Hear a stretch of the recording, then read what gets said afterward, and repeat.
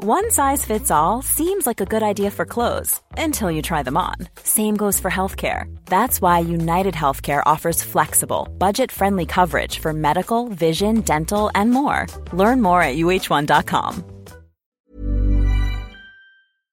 Ordinary people are seeing extraordinary things in our skies. But how has it changed those involved? From author Ryan Sprague, Somewhere in the Skies, A Human Approach to an Alien Phenomenon, is a personal journey that also weaves together a story of stories, furiously pumping new blood into the heart of these mysteries, one experience at a time. Now available on Amazon in paperback and ebook. For more information, visit somewhereintheskies.com.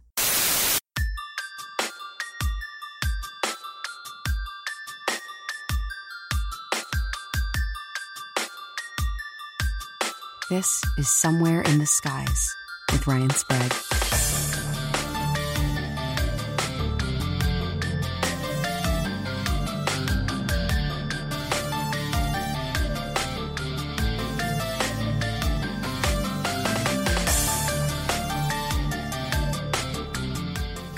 Whenever the skeptics, challenge us, well, why is it you don't have any whistleblowers regarding the topic of UFOs, or more specifically Roswell? Well, we've had whistleblowers, since 1947. The problem is nobody listens. When you have objects described in formerly classified government memos as being disc-shaped, as invading sensitive airspace, and when you can see from the tone of the memos that this is a very serious matter, then clearly there's something important happening. There are two photographs, two slides, where you can see the bodies. This issue had been proven 50 years ago. This is a political problem. It's a political policy. You can't solve it with science. You have to solve it with political engagement. We have a significant proof for the Roswell event as an extraterrestrial event. What the world is going to do with it is up to the world. If humanity really understands the importance of this, that this phenomenon is real, then the mission has been accomplished.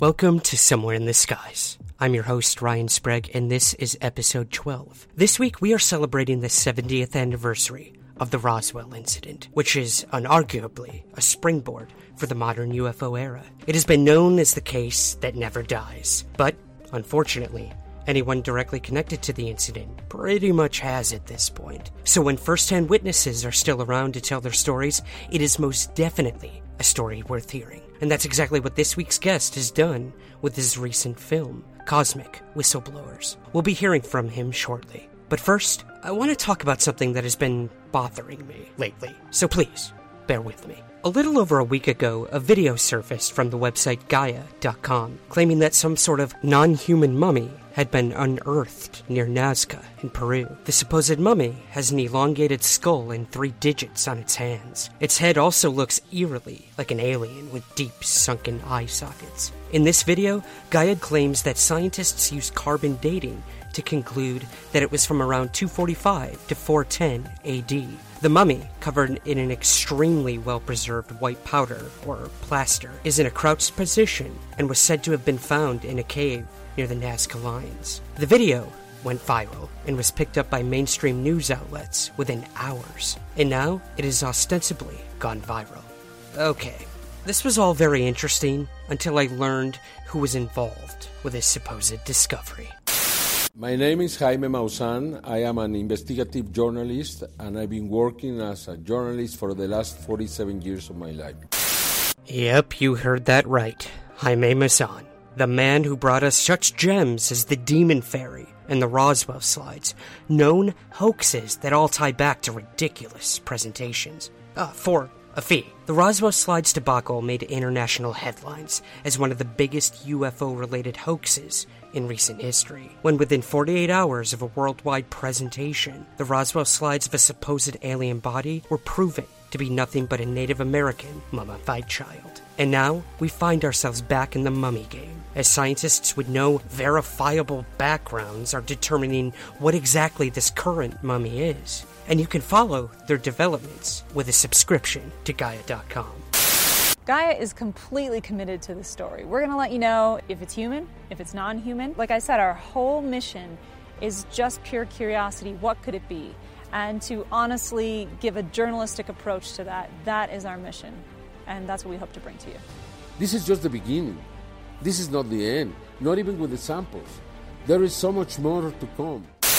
But it doesn't end here. A recent video also went viral, stating that the anonymous hacking group had received leaked information that NASA was preparing to tell the world that they have discovered alien life. NASA, mankind is about to discover extraterrestrial life. This was stated by the spokesman of the National Aeronautics and Space Administration during one of the last hearings of the Committee for Science, Space and Technology of the United States. Are you ready for disclosure? Or are you expecting little microorganisms on a distant moon in our solar system? There are many who claim that unofficially, mankind has already made contact with aliens, and not just little microorganism floating around inside a massive alien ocean, but advanced spacefaring civilizations. But with a little digging, it was determined that this video was made by some hack, no pun intended, who created a video using anonymous stock footage and created a ridiculous statement that was soon to come from NASA.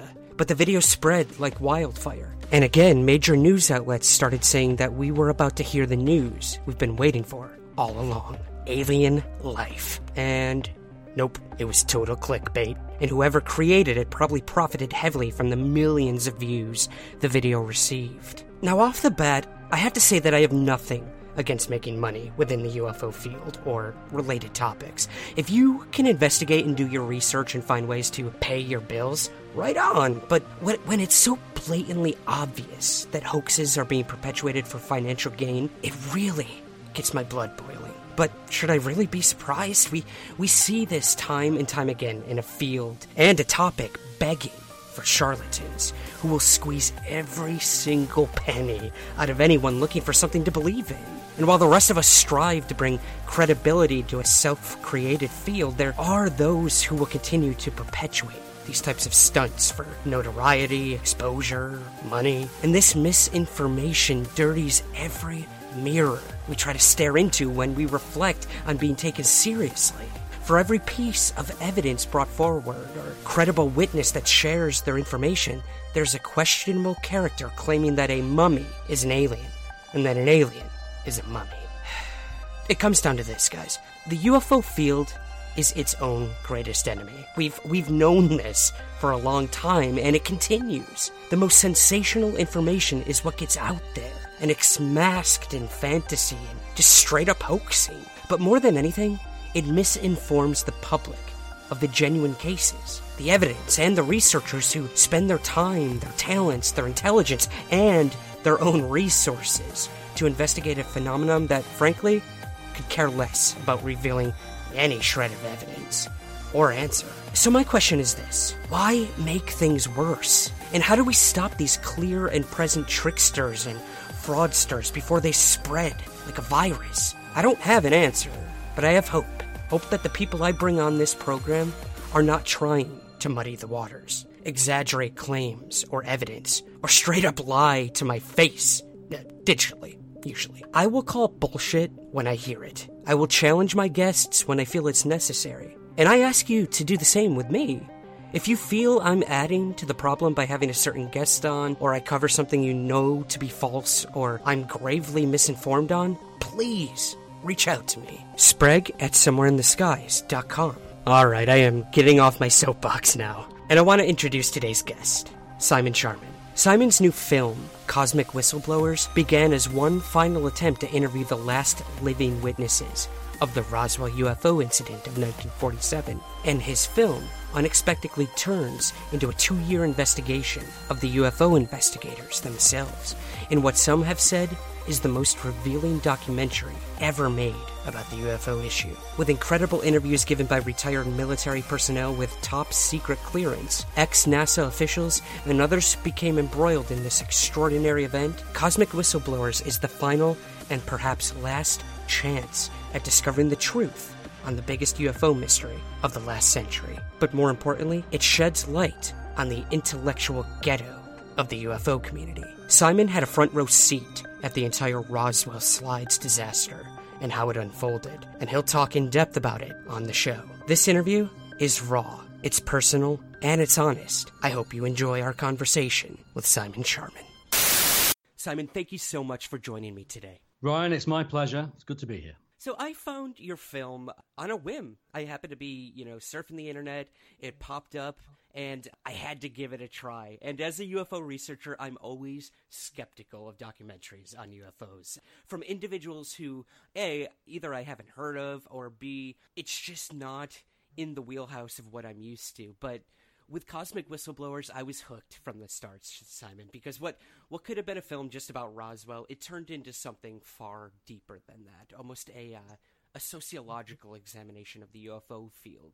And that's not something we see often, so we'll definitely get into that in the interview. But I want to start where these things often do, Simon, and that's, how did you get interested in this topic, and how did this film really come about? How did I get into UFOs? That goes back to the year 1989 or maybe 1990. I was actually a part-time pizza delivery guy the year before I went to university, and Tim Good actually came on the radio, BBC Radio 2, 10 o'clock slot, and he started talking about all this government cover-up stuff, UFO cover-ups, alien visitations, all the kinds of things that we're very familiar with hearing about now. Bearing in mind, in 1989, there was no internet.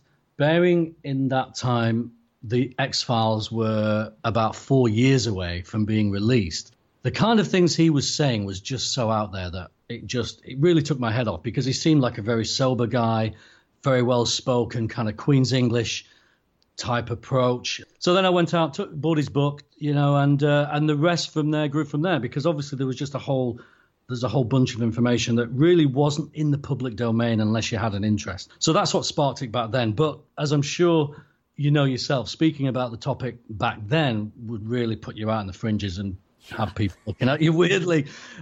Things have changed a bit in the last 20 years. But anyway, so that's how I got into it. In the midst of that, actually, in about 1994, 95, I then had, I've actually had two sightings, but I then had probably my major sighting, I'd say, which, was one of these, I say major sighting. It was a light in the sky, but it was very low. It was silent. It was late at night. I actually followed it in my car for a while down the motorway. Yeah, I actually, I tried to chase this thing, and it sounds ridiculous. I couldn't, I kept up with it for about 3 or 4 miles, and eventually the motorway and it parted company. But yeah, it was a crazy thing. It wasn't an aircraft. It wasn't a chopper. It was silent. It was very low. It's like a red disc. It was a weird thing. So that happened in 94. And that was basically how I got into the subject. In terms of the film, that was kind of a coincidence. A good friend of mine told me that Jesse Marcel was visiting the country back in 2007. Jesse Marcel Jr., of course, being the son of the chap who cleared up Roswell back in 47. Right. And I didn't want to miss up the chance to meet with him, so I made my way over, and we went to this little event in West Yorkshire, and it was fantastic. Jesse was an absolute diamond of a human being, I've got to say. Real gent, real sweetheart. And more importantly, he was just so compelling when he spoke about his whole connection to the case. His dad giving him parts of the wreckage before they took it away, and what he thought of it. And he was just such a genuine guy. And it's really, when you're in the company of someone who was around at the time, it's just really very difficult to dismiss them out immediately. So that was a big thing. And then at this event, actually, Don Schmidt was also there. And of course, Don, who plays a big part in this documentary, he basically started a conversation with myself about having access to new witnesses and whatnot, and that's when the idea kind of began to churn. So that was back in around 2008. In terms of those witnesses you decided to bring forth, Simon, the film brings us one that really I found fascinating, which was Gary Ennis. And while you traveled to Roswell to actually film this documentary, and he had a very interesting story to tell you. Would you mind touching on the story of Gary Ennis?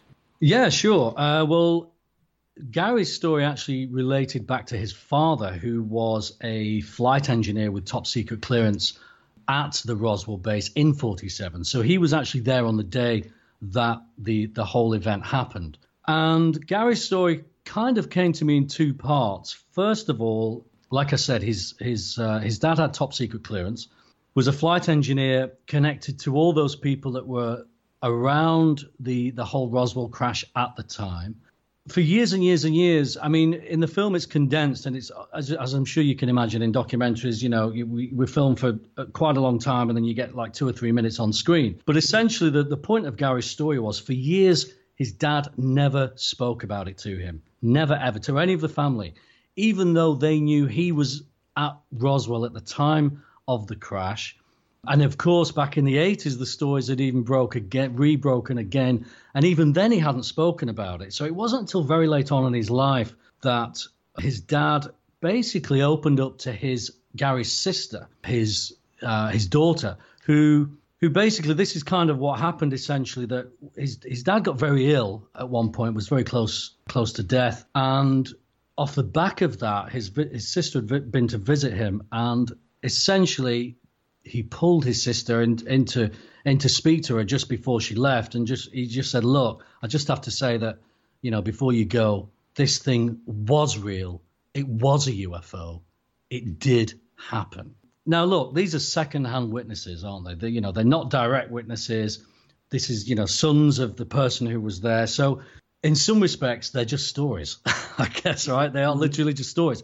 However, on the other hand, I guess that Gary had no reason to make this stuff up. He certainly seemed like a very genuine guy. I mean, he was an ex-military guy himself. He'd served in Nam. He'd served in situations where he was under classification laws and whatnot for some time. So he did strike me as a very bona fide witness. And his story hadn't been mentioned before, and he was a connection to the case. And I think anybody with any kind of new connection was worthy of putting on camera, which was the whole point of this documentary in the first place. Because obviously Roswell was a long time ago. We're coming up to the 70-year anniversary.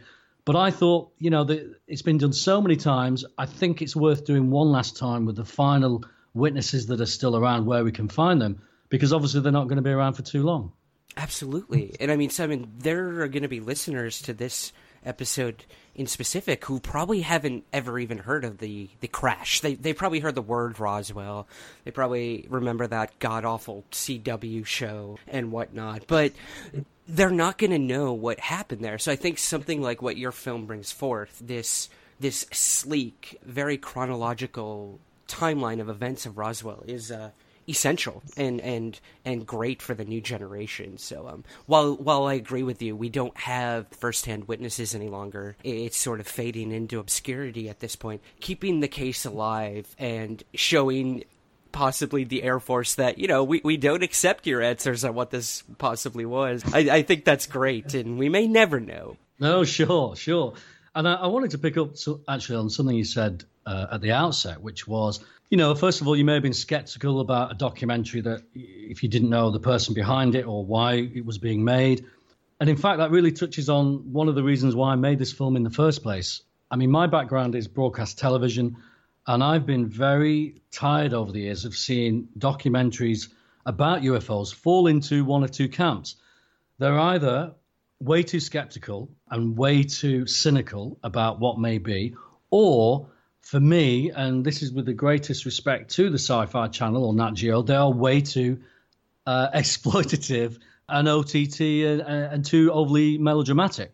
I really felt that there was a place for a documentary that was very sober-minded, gave the witnesses the voice and the time that they deserved without ridicule, and letting the audience decide for themselves on the facts presented as we find them. And I thought it was doing that with a view to having an open mind that, okay, we don't know what it is. I'm not going to go in with the fact that this is definitely X, Y, or Z, but I am going to go in with the idea that it's possible. It's absolutely, potentially, theoretically possible that this really happened. Because otherwise, I would argue, why go about making a film like this in the first place? If I was just going in to knock it or to poo-poo the idea, or I just don't get what the point is of that. So my idea was always to present the facts as best I could, as rationally as I could, whilst keeping an open mind the whole way through. But of course, keeping a critical mind at the same time. And, it's not always an easy thing to do in filmmaking, but that was my MO, and that's what I tried very, very hard to do right through filming and right through to the edit as well. Right, yeah, and I think that's very important. I mean, with a documentary, I would assume that it's an organic process. What you go in with originally may change throughout the course of the entire filming, and that was very true, I would say, for your film, which we will definitely get to. Oh, God, yeah. Oh, yeah. Well, going back to the Roswell case, Simon, another individual you spoke to who I've actually met in person at one point and who is just so heartfelt when it comes to this is Frankie Rowe. She's a very interesting piece to the Roswell story. Could you give us a little bit about who Frankie Rowe is and how she is connected to the Roswell incident?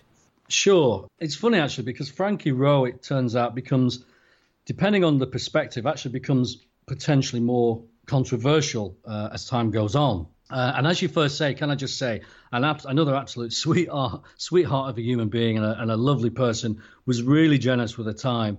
And it was actually great to spend some time with her because obviously she's so central to the story.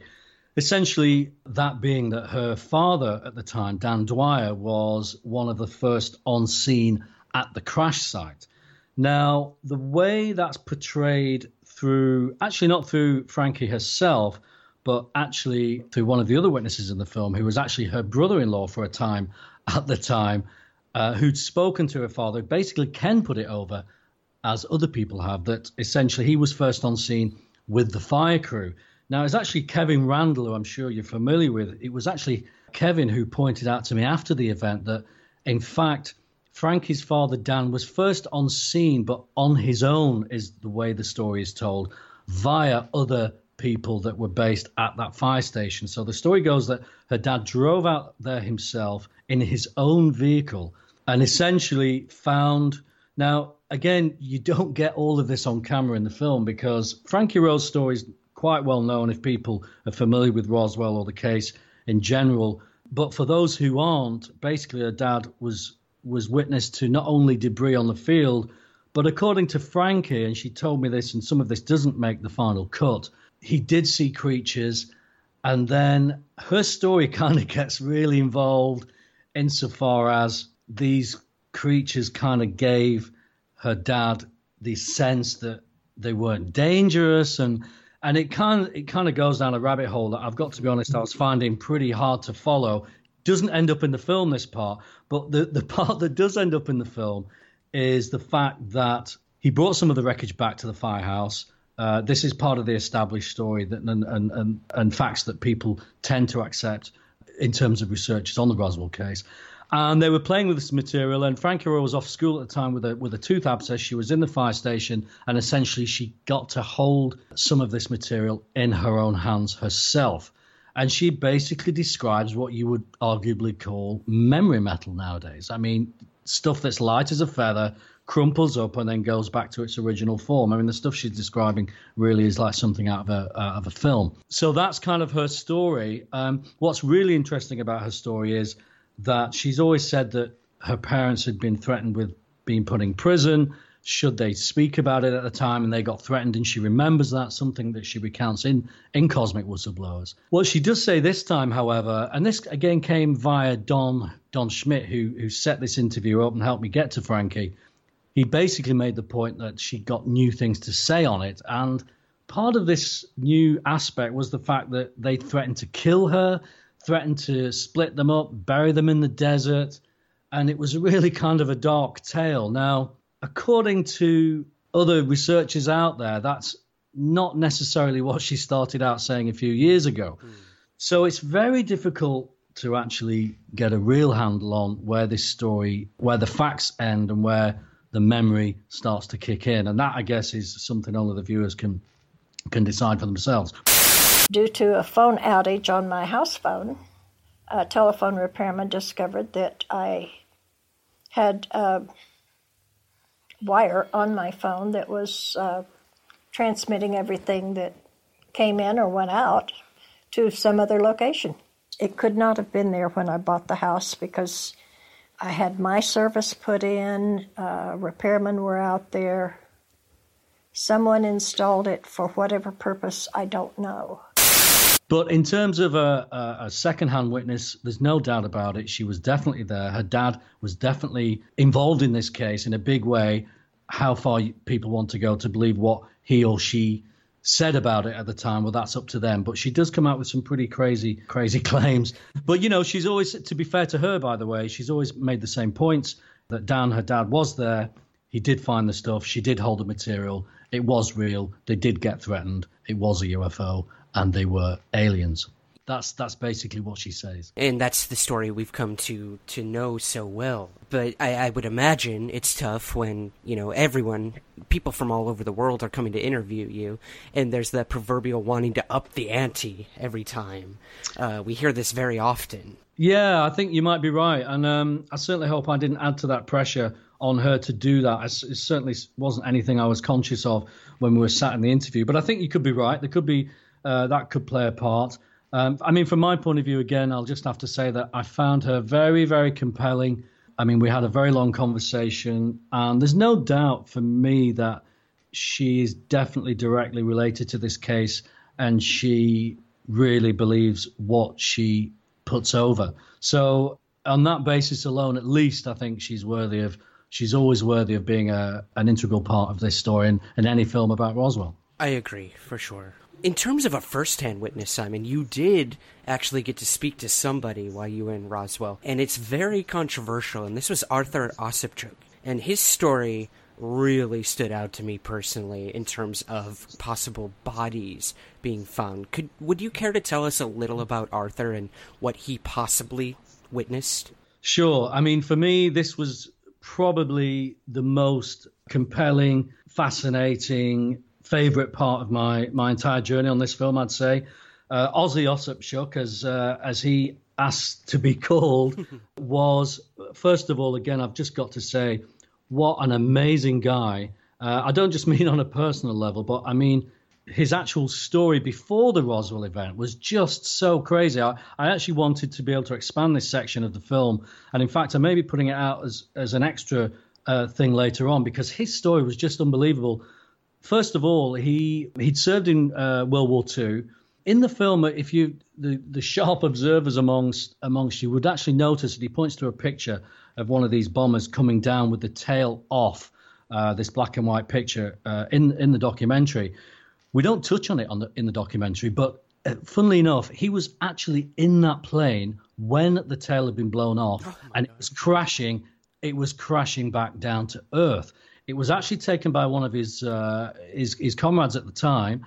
He crashed back down. He then became a Japanese POW for I don't know how long it was, where he had an absolutely terrible, terrible time. This all happened before he'd even had anything to do with Roswell. So his story started way, way back. But anyway, I traveled out to Mobile, Alabama to interview him. His family were just amazing. You know, we spent the afternoon with them. They were just great, great people. And he'd be probably the first to admit he's no spring chicken now, Ozzy. He was probably, I think, 89, 90 when we saw him, which was back in 2013. But he was really gracious with his time. And yeah, back to his story. I mean, basically he had top secret clearance, was a gunner on the 509th Wing Command Group that essentially were the aircrew responsible for dropping the atom bomb during World War II. He wasn't actually on that plane, but he was part of that same crew, that same outfit. On and around July 6th, when the whole Roswell crash occurred, he was actually on a break, or he was kind of on the base but not doing anything. But because they were short on staff and he was the nearest on hand, essentially what happened was his commanding officer came in and said, you and you come with me. They threw him and a few of them on not his plane, but on one of the other bombers. Now, you got to imagine these planes were huge. They had these big doors that dropped the bomb that was just massive at the time. So these planes were big things. And essentially, in just a few beats, I guess what happened here was he was witness to something being loaded onto the plane, but they wouldn't let him see what was being loaded onto his own aircraft. And this was what whatever had been wreckage from the crash at Roswell or just outside Roswell, this is what they were transporting. This is what it was, 100%. And they were taking this out to Wright Pat, or Fort Worth, I beg your pardon, a couple of days later. And not only was he not allowed to see what was being loaded onto it, when they got to the other end, normally they're allowed to, get off the plane, have lunch or whatever. They'd been given a packed lunch, and the bomb bay doors was all covered. So when whoever it was at the other end at Fort Worth took this stuff off the plane, whatever it was, he wasn't even allowed to see it being unloaded. Now, the point he makes to me was, at the time, he had the highest top secret clearance that he knew of, because he was literally on the plane that was dropping the atom bomb, or could arguably drop that bomb. So top secret clearance didn't get any higher than he had in terms of actual active military personnel. Right. So the fact that he wasn't allowed to view what was put on his own aircraft, well, first of all, it was an absolute first for him. It had never happened before. It had actually never happened to him since, he told me. Subsequently, it never happened to him again. And of course, he couldn't possibly fathom why it would happen at all, considering his position. Now, on top of that, what they did say when they got back was, and he does touch on this in the film, which I just thought was incredible. He says that, again, his commanding officers, when they got back, said, listen, this thing never happened. You don't talk to your wives about it. You don't talk to your friends about it. And you don't even talk to each other about it ever again. That's pretty compelling testimony, yeah. I'd say, on anybody's stakes. Yes, especially for someone who's, had top secret clearance for so long. You have to wonder, how higher does it go from from where Arthur was in terms of that? Wow, yeah. Yeah, I mean, sure, yeah. And I mean, I've got to say, first of all, clearly it was not a weather balloon. That's the first thing I guess we can probably dismiss just from that. Just an interesting side to this story. He did tell me this, again, this didn't make the final cut, but he told me an interesting story before I left. This was at some kind of military dinner, honors dinner, like many years later. I'm talking like 2 or 3 decades later, after World War II, after 47. And he was at this dinner, and he was, I guess he was probably in his 70s then, I'm not sure.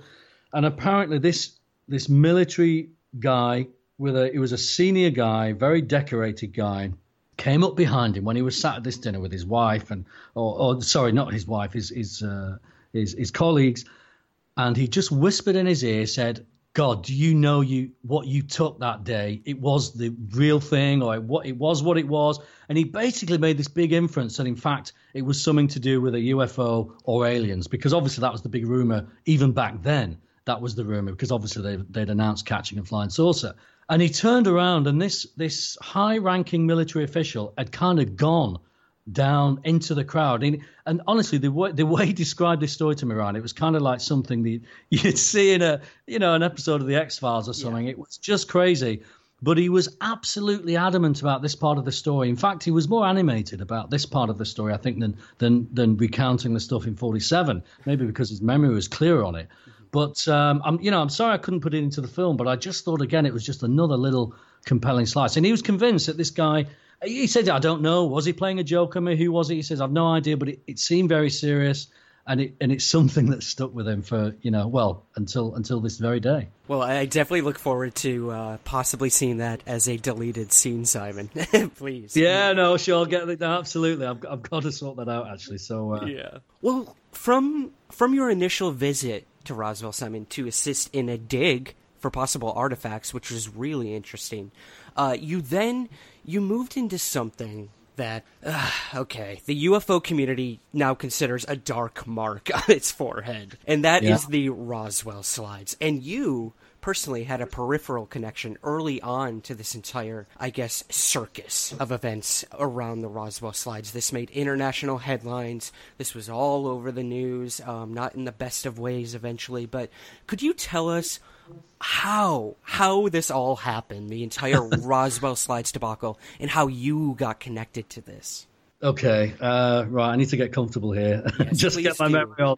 This was a really fortuitous thing for me, because initially my film had only been around the Roswell case and the last living witnesses. That was the whole point of making my film. It just so happened at the time when I decided I was making this film, and I put something out on social media to basically say, look, I'm making this film.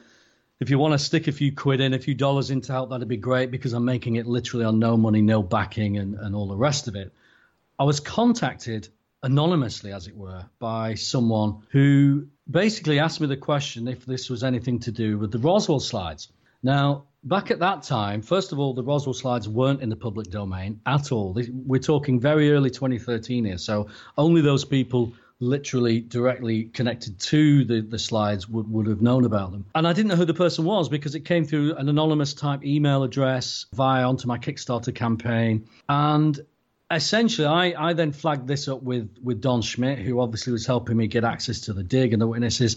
And Don's reaction was just priceless. I mean, I wish I'd recorded this phone call. It was quite something. He almost jumped out of his skin when I told him that somebody was asking about this. So, you know, we had to make this emergency phone call. He wanted to know who it was and what they'd asked and all this. And I was like, well, look, I don't have a clue, first of all, who this guy is. And secondly, I don't even know what he's talking about. So do you...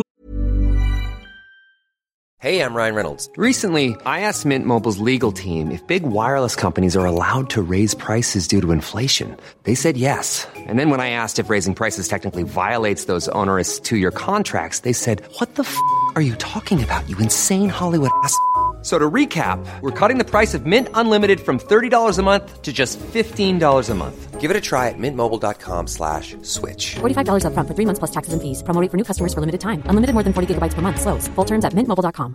Hey, it's Ryan Reynolds, and I'm here with Keith, co-star of my upcoming film, If, only in theaters May 17th. Do you want to tell people the big news? All right, I'll do it. Sign up now and you'll get unlimited for $15 a month and 6 months of Paramount Plus Essential Plan on us. mintmobile.com/switch. Upfront payment of $45 equivalent to $15 per month. Unlimited over 40 gigabytes per month. Face lower speeds. Videos at 480p. Active Mint customers by 531.24 get 6 months of Paramount Plus Essential Plan. Auto renews after 6 months. Offer ends May 31st, 2024. Separate Paramount Plus registration required. Terms and conditions apply if rated PG. Life is full of what-ifs. Some awesome. Like what if AI could fold your laundry? And some, well, less awesome. Like what if you have unexpected medical costs? United Healthcare can help get you covered with Health Protector Guard fixed indemnity insurance plans. They supplement your primary plan to help you manage out-of-pocket costs. No deductibles, no enrollment periods, and especially no more what-ifs. Visit uh1.com to find the Health Protector Guard plan for you. Want to tell me what he's talking about. And, you know, he was initially he was very reluctant to get into detail, clearly for obvious reasons now. But he did open up a little bit and he started to tell me what was going on and started to get into this whole thing that someone had found these slides, etc., etc. And that's when I knew, I thought, right, okay, now we've got a film. Yeah. Because, I mean, I've got to, can I just say, by the way, Ryan, for the record, and I made this point publicly on social media and to friends and people anywhere I could at the time. I never once, for one second, believed that anybody on this planet would be having pictures of a dead alien that were just out in the public. It was just such a ridiculous notion from the outset for me. However, that being said, it was always obvious to me that this was going to be big news in some respects, even if only within the UFO community itself. And to have a ringside seat as I did, which also gave me kind of actually inside access, and to have that kind of door and the timing of it was just too good an opportunity to miss. So I essentially pushed it with Don. I said, look, of course we want to, include this in the film as much as we can, da-di-da-di-da. And that's when he started to get very, yes, well, actually, initially, it was all full of promises. Yes, of course, I'll give you full access. I'm very close with the person who's found the slides.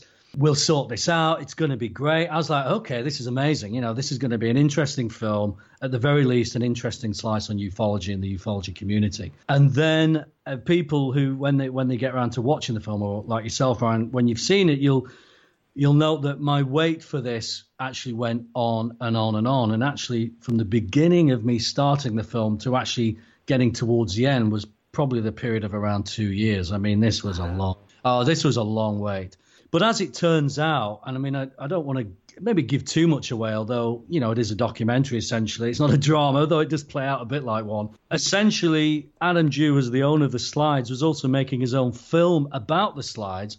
Makes commercial sense, of course, now I can see looking back. And essentially what happened was I was getting my nose pushed out, but I didn't know it at the time. Luckily for me, it was Jaime Maussan who'd basically taken ownership of then presenting these slides that was going to be in 2015. And because Jaime and I had been lost in the New Mexico desert together at the dig back in 2013, yes, and we kind of bonded a bit then, because we really were lost. That was a wonderful comedic part in the film. I definitely suggest viewers watching. Yeah, well, comedic when you're watching it at home. None of us were laughing too hard. Yeah. But no, so we've been lost when we went out to the dig and whatnot. So we already knew each other, and basically Jaime was just really very open about it. I'd been in touch with him and said, look, I hear that now you're running this event on the slides, and at this point Don had basically, for want of a better word, had just stopped replying to my emails, and which I couldn't understand why. So obviously I wasn't just going to sit back and just let that happen. We're in the middle of trying to make this film. So I took it upon myself to speak with Jaime, who said, yeah, look, of course, come, I'll show you the slides. You can film this event, da-di-da-di-da. So then I ended up going to Mexico City and then filming the whole Be Witness on Cinco de Mayo, which I've got to say was an experience, Ryan. It was an experience. I can only imagine. Yeah, for those who really want to get an insider's view of the Roswell slides debacle as it played out, definitely see the movie. I loved it because, we all were watching with bated breath to see what happened, and it was not what we all had hoped for, possibly what we expected, as we often do with this topic, but yeah, very interesting. That was kind of the linchpin for the film. You move from Roswell and this idea that the entire film is going to be about Roswell to something else. It really became a new film from that point on, I think. I found that very fascinating. One of the people you spoke to was Richard Dolan, historian, a UFO researcher, my publisher, I must add, so I'm a bit biased. But he spoke about this on a podcast, actually, in my premiere episode. But this idea that political and academic institutions have been manipulated by mainstream media when it comes to UFOs. This was a very bold statement, I think, by Dolan, but we do see it playing out more and more as time goes on. Do you necessarily agree with this statement, Simon? And if so, what evidence do you think there is to promote this idea? Well, first of all, let me say that I'm not a ufological historian as Rich Dolan is, and don't have anywhere near the kind of knowledge that people do that basically spend their professional life researching this stuff. I'm someone with an interest. I'm a filmmaker. I'm an ex-broadcaster, well, current broadcaster myself, I should say. So I work within the media.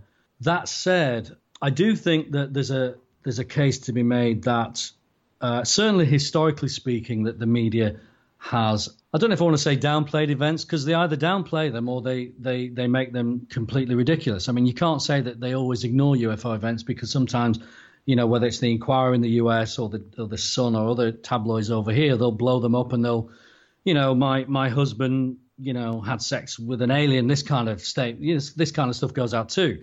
But in terms of whether there's been any control, I'm always of the idea that although I'm absolutely certain that there are people behind the curtain, as it were, pulling strings, I'm absolutely certain of that. There always has been, there always will be. I am not an advocate at all of the fact that there are literally 2 or 3 people on the planet literally running the show for their own evil gains.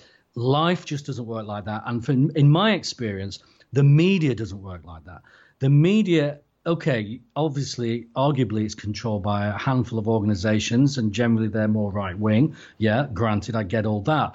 And they're also actually, I would argue, certainly in the UK, more conservative with a small c in terms of their policies, in terms of what they broadcast, in terms of their approach to broadcasting. Does that mean that there's a conspiracy in terms of how they present UFO material to the world? I would say no. There are exceptions. In this country, we've got something called a D notice. So basically, that's when the government gags the press. It's kind of like what would the equivalent in the US be? A national security type gag, that we have over here. I know that exists to a point. My only experience I can say that I know of it was the Rendlesham Forest case. Back in the day when Stanton Friedman was over here, not very long after that event happened, very long time ago, he was doing a talk and I was following it. Anyway, I was in the audience and we were talking about the whole Rendlesham thing, and it hadn't actually been in the press over here at the time. And I'm pretty sure that was down to a D notice because they weren't really allowed to talk about it. Now, was it because there was a UFO involved? Possibly. What I'm absolutely certain, though, is the fact that this US base, actually, Rendlesham was at the time a US base, it was actually a nuclear air base in our country. And it was a nuclear base that wasn't meant to exist because we weren't meant to have them on our soils, etc. And in fact, publicly, we didn't. So in terms of secrecy, the media absolutely would have been controlled not to speak about it, because if nuclear arms are involved and they weren't meant to be, then clearly they could lock that up. So yes, they can control the media when they need to, governments I'm talking about here. And yes, I'm absolutely certain they do it when it comes to UFOs. What personal knowledge or expertise do I have of it myself? Well, very little, other than the kind of example I've just said there. Right. Well, examples like Rendlesham are very telling. And I agree with you. I don't believe that there are, this new world order controlling every single broadcast that goes out through every local news station throughout the entire world. It's just, like you said, the world doesn't spin that way. Life doesn't work that way. So I think things like what you do, making an independent documentary, are the ways in which the public should digest their news and their information. And another connection you found, Simon, was between the Clintons here in the United States and Lawrence Rockefeller. This is very interesting. Could you maybe run us through this a little bit? Well, I'll certainly try my best. I mean, it's quite complicated if I recall, and Steve Bassett probably would do this much better than I, and clearly Steve is the person who gave me the information on this. Well, he actually filled out the gaps. I mean, the information's out there, but he certainly did a good job of filling the gaps. But yeah, essentially, this is Lawrence Rockefeller, who always had an interest in UFOs, and way back in the early 90s when the Clintons were running the presidential dynasty back then, they were approached by Rockefeller to essentially open all of the UFO files, literally all of them. And that's what Bill Clinton had been asked to do by him. So there was a connection there between obviously him and the Clintons. Now, what you may ask, well, why would he do that? Well, how could he do that? Well, Rockefeller was a big donor to the Clintons and undoubtedly probably helped them get into office in the first place. So I guess, when it comes to these donors, I guess that these candidates, these elected presidents, they're going to have to listen to the people who bankroll them, right? I would think. So it seems that there was an effort made, certainly on the surface, by Bill Clinton, who said it publicly as well. He said it on Jimmy Kimmel again, didn't he, back in 2013, 2014, around then. Was it 2015? But anyway, he said it again, that he admitted that, he did try and open those files. He does, of course, say that they didn't get opened and he wasn't told anything. But, hey, we've seen him lie on camera a few times under oath and stuff. So for me, that doesn't really mean anything, what he said there. So, yeah, there was an interesting connection there between the Rockefellers and the Clintons. And what was more interesting, maybe for the film's point of view and from my perspective, was there was a lot going on at the time, Ryan, when I made this film. And that's why, actually, I think there's so much more in it than maybe meets the eye in terms of maybe the title of the film or some of the blurb when people read it. But there was so much going on in 2013, 2014 with the whole UFO topic. And by that, I mean that at the same time as this whole Clintons Rockefeller thing was kind of surfacing in the press, via other researchers, by the way, work of US researchers that was. This was also then when Podesta comes back on the scene. Now, Podesta was, at the time, he was, I think, the chairman. He was basically in Obama's administration in some capacity. You probably know better than me exactly what that capacity was. But back in the day, he'd been part of the Clinton administration. No, that's right. He'd been the chair of the Clinton administration. That's right. Hadn't he? He'd been the transition team for Obama. That's right. Right. And yeah, basically, he'd always been an advocate of the UFO open movement, as it were, and he'd made this public statement back in around, I think it was around 95, 96, that, the Americans can handle the truth. He famously parodied Nicholson and all of that. So he was a famous, he was this kind of, really high up person. And back in 2014, 2015, he was actually in the White House at the time. And then he put this tweet out saying, my biggest regret of 2013 was not getting access to the UFO files. It's like, my God, this is just too much. This was actually nuts. Yeah. it was mental. I mean, for me, this was just before I was flying out to Mexico for Be Witness. I'd done the last witnesses for Roswell in the film. It was all kind of coming together. So obviously, my initial reason for going to DC, apart from to speak to Bassett and as many people as I could, Stephen J. Dick, of course, as well, chief historian of NASA for 5 years, who also has an interesting theory on the alien question, but I'll come back to that if we get time. But back to Podesta, he'd made this statement, and I just thought, well, obviously, I'm going to have to aim for him. Now, as a journalist myself, someone who's kind of worked in TV and broadcasting for a while, obviously, there are ways to get to these people. So I basically spent several months trying to get access to Podesta. I managed to get his direct number, and I was leaving him message after message after message on his voicemail. Wasn't responding, surprisingly, because I wanted a statement for the film. So anyway, in the end, I sent him a few emails and whatnot. And the funny thing is, anybody who does any research into WikiLeaks and all of that stuff, which is also going off at the time and subsequent to that, will actually see that my emails requesting time with him actually appears in his emails. Wow. Yeah, which he actually clearly, he just didn't even respond to anyway. So that was an interesting aside in that respect. So I was actually trying to get to Podesta in DC, didn't happen in the end. But back to Bassett, he was a great source of information, of course, on the whole.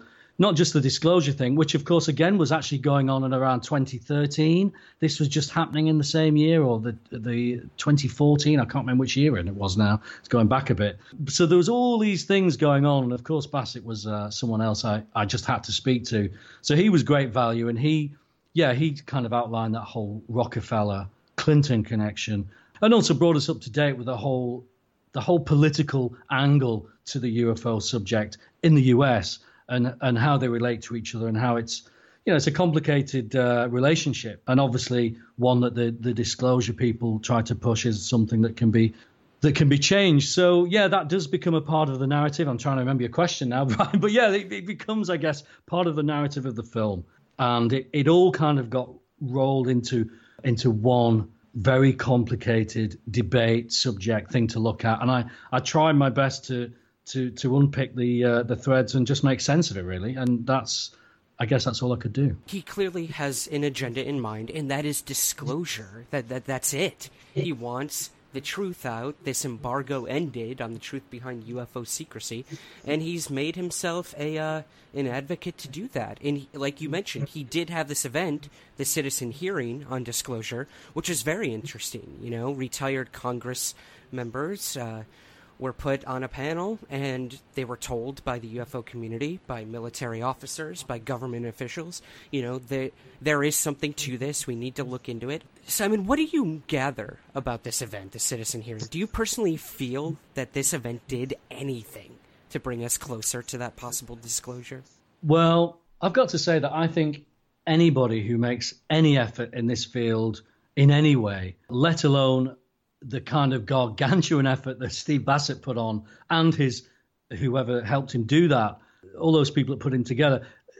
I've got to say, anybody who gets involved in that way, yes, they are by definition for me pushing the argument forward, and they are by definition helping the cause, quote unquote, or helping at least get rid of some of the lies or the deceit or the cover up that goes on. Whether they get anywhere or not is a different thing. But are they helping? Yeah, of course, because they're putting the story out there, and they're putting it out there to the public, and they're putting it out there in the most credible, authentic, and objective way that they can. And I think that has to be applauded, no doubt about it. I remember at the time when it happened, I was watching it kind of live at the time and unfolding, like I say, around the time of in the middle of this film, actually. And it did seem like it was a really big deal from the outside that somebody was making such a huge effort in terms of, as you say, ex-Congress people being put in this kind of pseudo congressional hearing, as it were. I mean, obviously, it turns out after that we know that they were paid to be there. I think it was $20,000, was it, per person, or maybe $10,000? Yeah. And that kind of at the time made me kind of go, oh, well, that's kind of a shame. Yeah. But obviously, these people weren't there for the good of their health, and I kind of understand from their point of view the reasons for doing that. Who wouldn't? I would say that, though, the way they put it together, the way they presented it, I think Bassett and the team did the absolute best thing they could do with the means that they had and the access that they had, and to replicate this, what would be a congressional hearing, I think was a great thing, and I think it should be applauded. What impact it had on the general subject going forward in a wider sense, I don't know, maybe a medium-sized drop in a big ocean. I don't know, but still worth doing, and I'll tip my hat to him. Absolutely. I couldn't agree more. I guess only time will tell in terms of if this disclosure ever happens. We were promised by Steve Bassett every 4 years or so that it's going to happen. But well, I've got to say, I agree with your man Rich Dolan on this, really, that and he said this to me back in the film. We discussed it, and I know he said it subsequently, that there's just no way on earth that if there is any truth, or whatever truth there is to this subject, that governments are just going to come out and release information and tell people. It's just never going to happen like that. I absolutely agree with this sentiment. I think there's no reason, and the only reason they would ever do it is if they were backed into a corner, or it was for their own gain, et cetera, et cetera. So I'm really of that mindset. So in terms of whether or not it would actually help any disclosure from an official point of view, I think definitively not. I think what it does do is hopefully open up the debate to the wider public, who may still think it's all a bit stupid until they maybe see something where you've got really credible witnesses and credible ex-Congress people making a point that actually they've got something that should be heard. Yeah, absolutely. And every ear counts at this point, so we'll take what we can get. Well, Simon, I want to sort of move into your work as a filmmaker, your personal, adventures and opinions and stuff on this whole experience. I can imagine it was a vast array of emotions and opinions. As the filmmaker, what is one of the most interesting things you encountered with filming Cosmic Whistleblowers?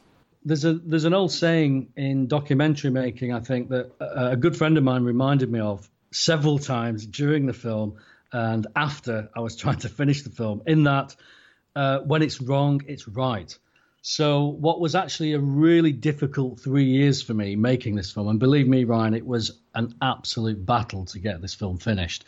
Mm-hmm. You've got to imagine I had very little in terms of backing or support. I did have some key support, of course, but very little of it. And it was, for all intents and purposes, me, myself, and I for 3 years. It was a really challenging thing to stick with because, as I've said before, I was kind of pushed out halfway through the whole journey of the story. I've got to say that coming from a point of view of someone who was kind of open-minded, I mean, basically, initially, I was in Roswell to shine a light on a new dig that Schmidt and the team were doing and just, speak to witnesses off the back of that in a very open-minded light.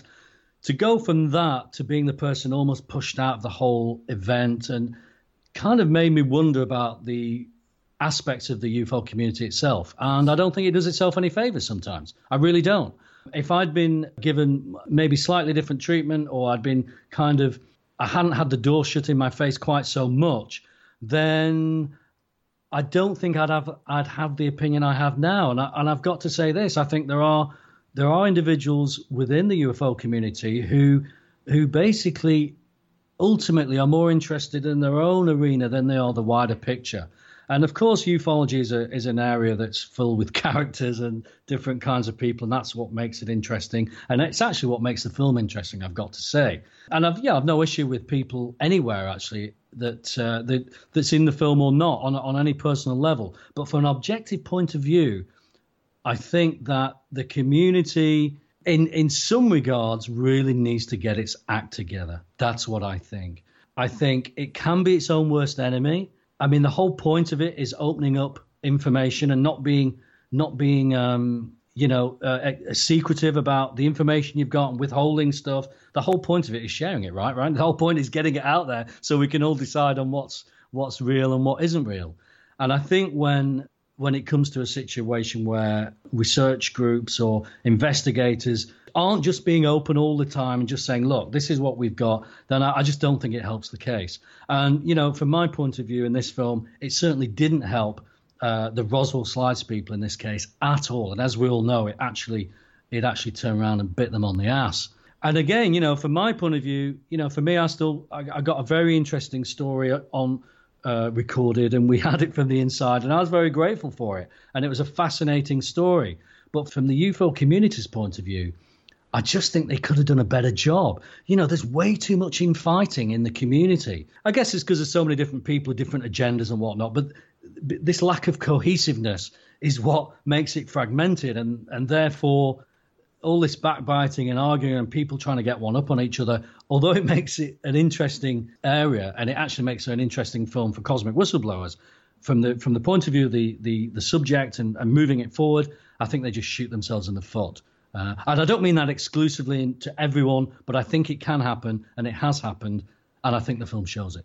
I would have to agree. And, Steve Bassett, even in your film, calls the UFO community a intellectual ghetto.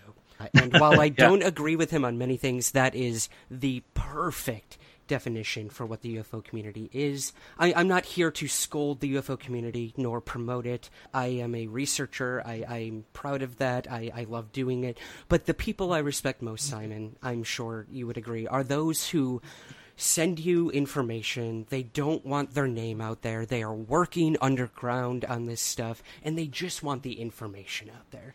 And I think that is what is most important. And, without giving anything away in your film in terms of this, you start the film saying that you are searching for answers to this topic that you have found, like most of us, extremely compelling. And you want answers. I have to ask, what did you walk away with after this 3-year journey, this painstaking journey to find these answers? Did you find any of those? What did you walk away with?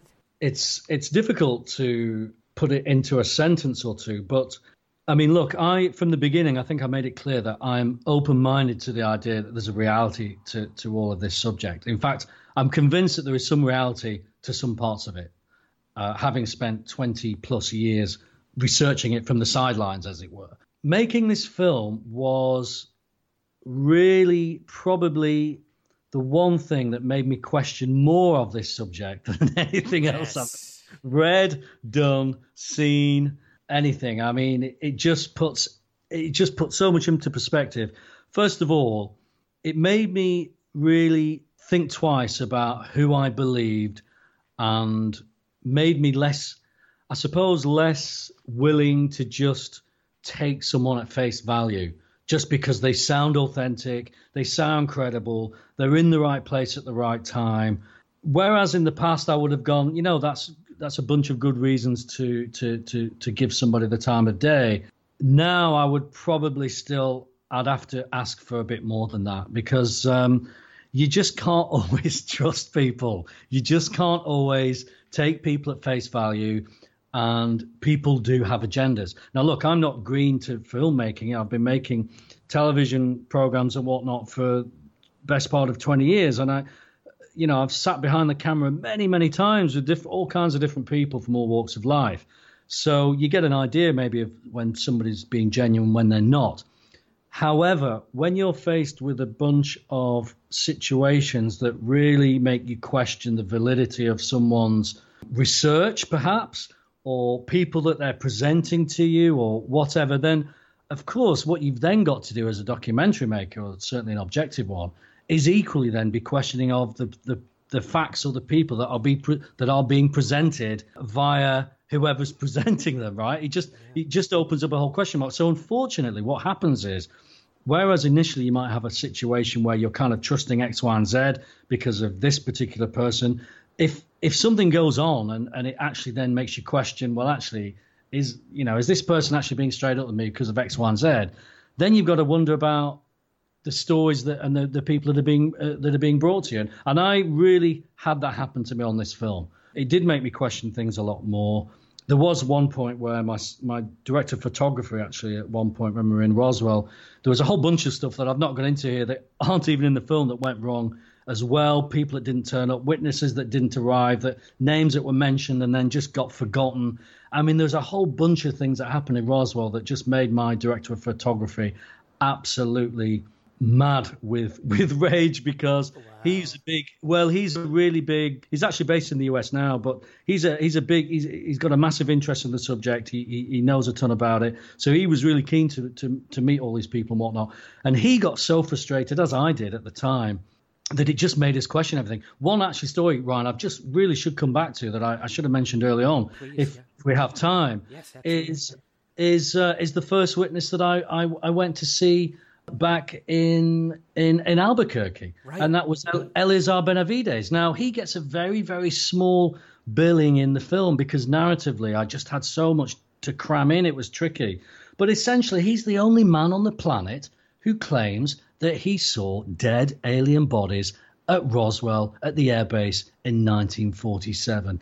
He's the only man alive who credibly, apparently, stands up to being a security guard at Roswell in 1947 on the airbase, and we can physically put in there. Now, before this whole journey began, Don Schmitt had promised me an interview with Eleazar Benavides, 100% as a guaranteed thing.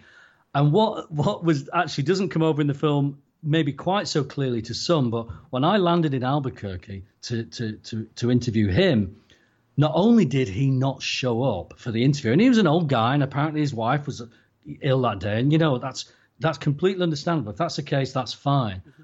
But what also happened on that day, that Don actually stopped answering his phone calls to me and didn't really tell me what was happening for the rest of the next 24, 48 hours.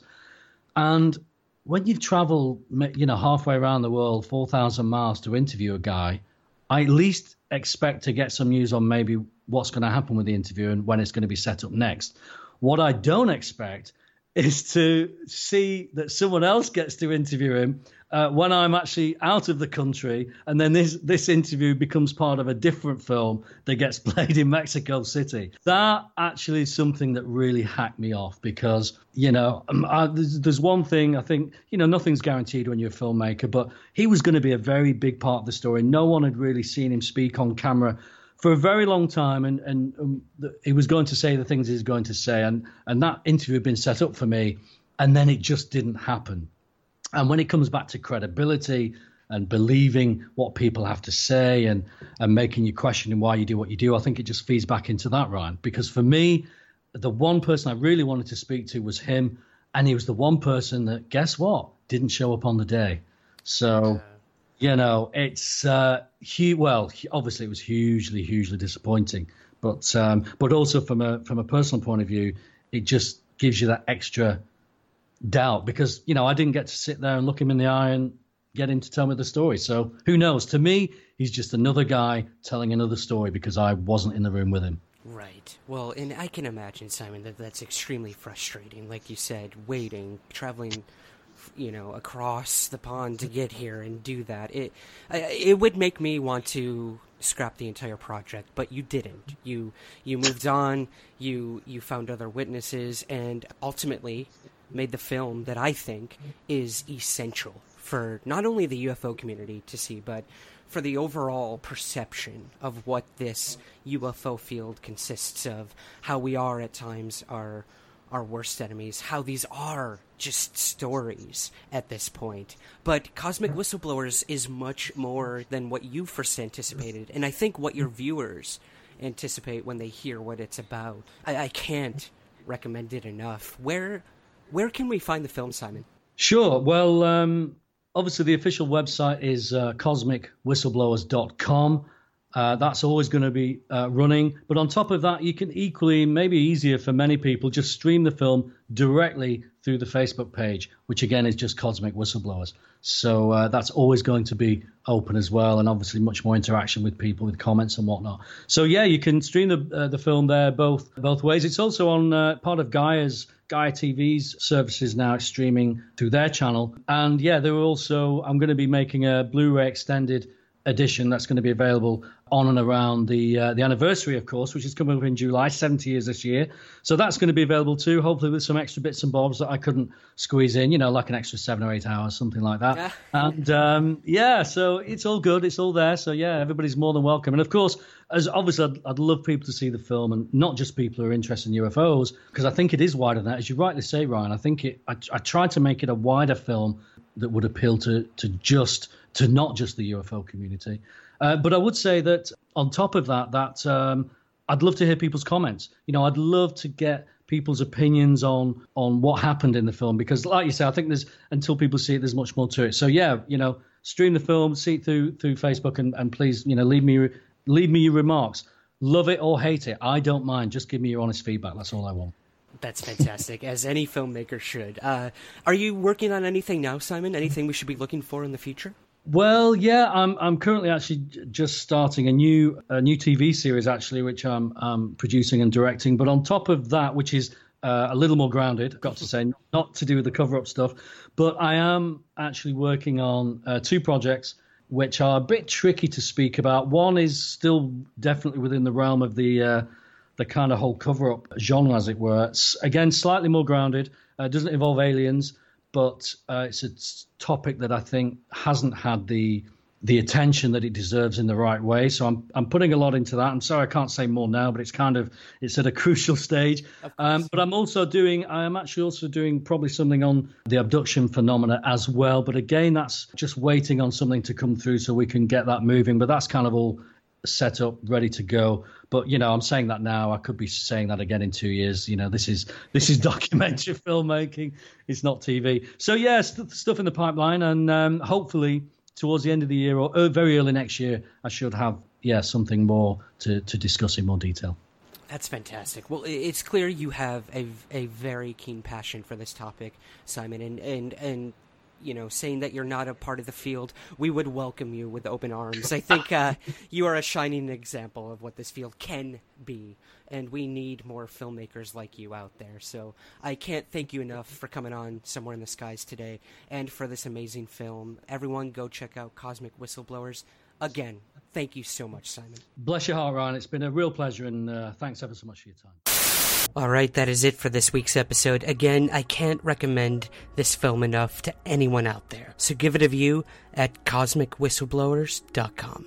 Thanks again, Simon. I am so touched and honored that the show has a perfect 5-star rating on iTunes. To those who've rated and reviewed, thank you. For those who haven't, please take a moment and hop on iTunes or your favorite podcast app and rate and review the show where you can. It helps gain new listeners, and then we can start asking new questions. As always, guest and topic suggestions can be emailed to sprague@somewhereintheskies.com. And all past episodes and other goodies are available at somewhereintheskies.com. Next week, I want you to harness your inner rage, because we are going to be talking punk rock and UFOs with journalist Mike DeMonte. It's going to be an intriguing and loud show. Bring your earplugs. Thanks for tuning in, as always. And remember, keep your feet on the ground, but never stop searching somewhere in the skies.